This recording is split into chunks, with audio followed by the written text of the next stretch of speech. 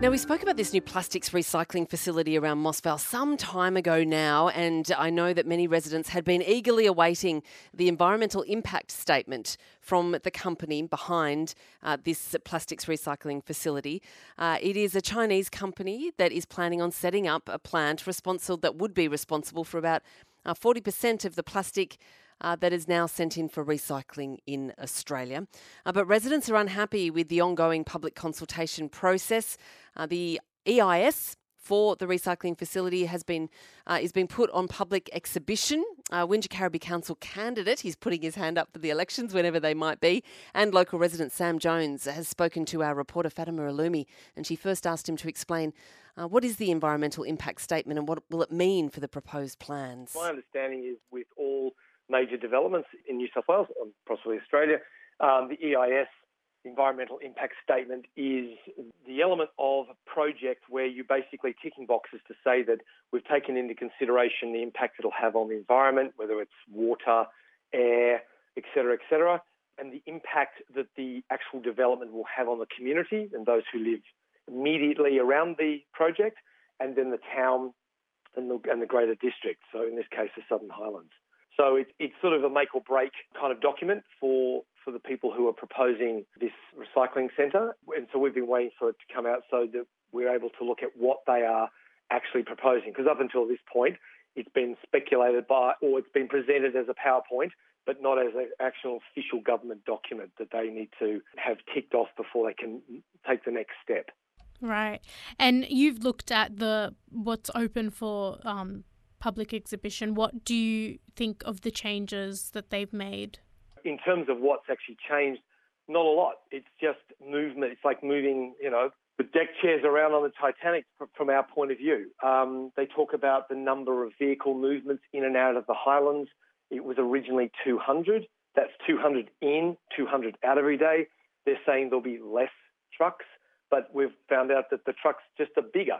So, it's that kind of sort of manipulation of the details that were in the original proposal when it was presented to the community, and so it's those kinds of things. Now they're running a community consultation process again next week, and that has its own set of problems.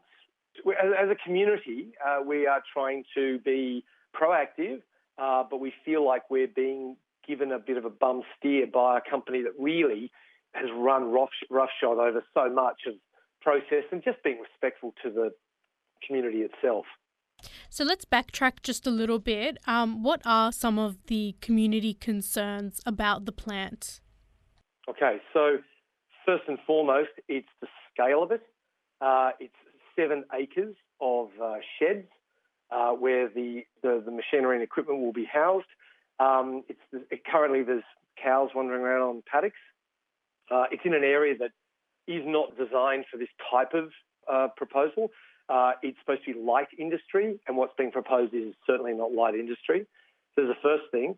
The second thing is just the impact it's going to have on the immediate neighbours who live along Beaconsfield and Bullora Road. That they basically look out into sort of pristine paddocks, and that's going to be obviously dramatically changed.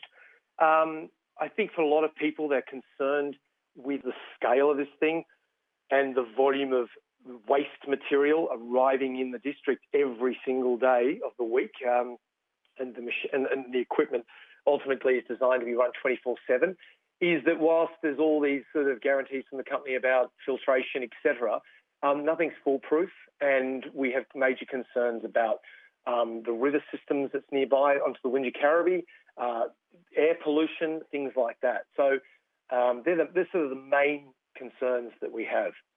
So where do you think the plant should be moved to? What's the solution here?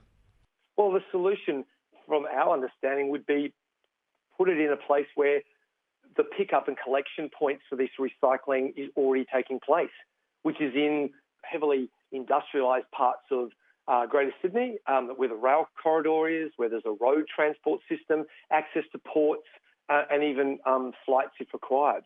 Because we understand, whilst we're being told, it'll be turned into plastic furniture and whatever, there's a good chance it'll be turned into little pellets and shipped overseas. And, again, it's not even a full recycling process.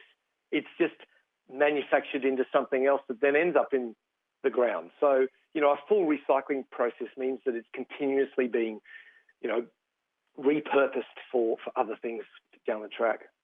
So they've had these community consultations. What response have you and the other residents concerned received to some of these worries that you have about the site and suggestions to move it somewhere else, like in Sydney?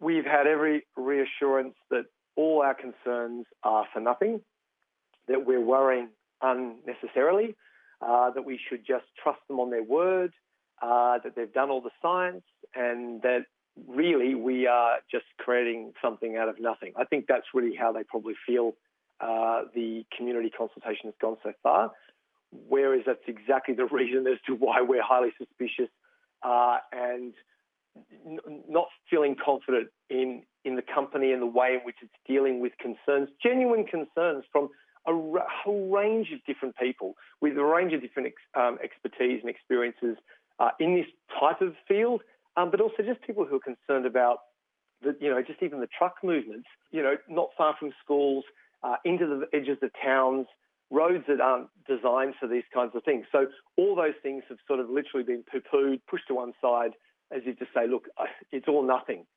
Yeah. And I think the next set of community consultations is a perfect example. We've been given all these different times and dates next week. A maximum of 25 people can attend. We're not in COVID. As of Monday, there's no masks. So I don't know what this company's thinking.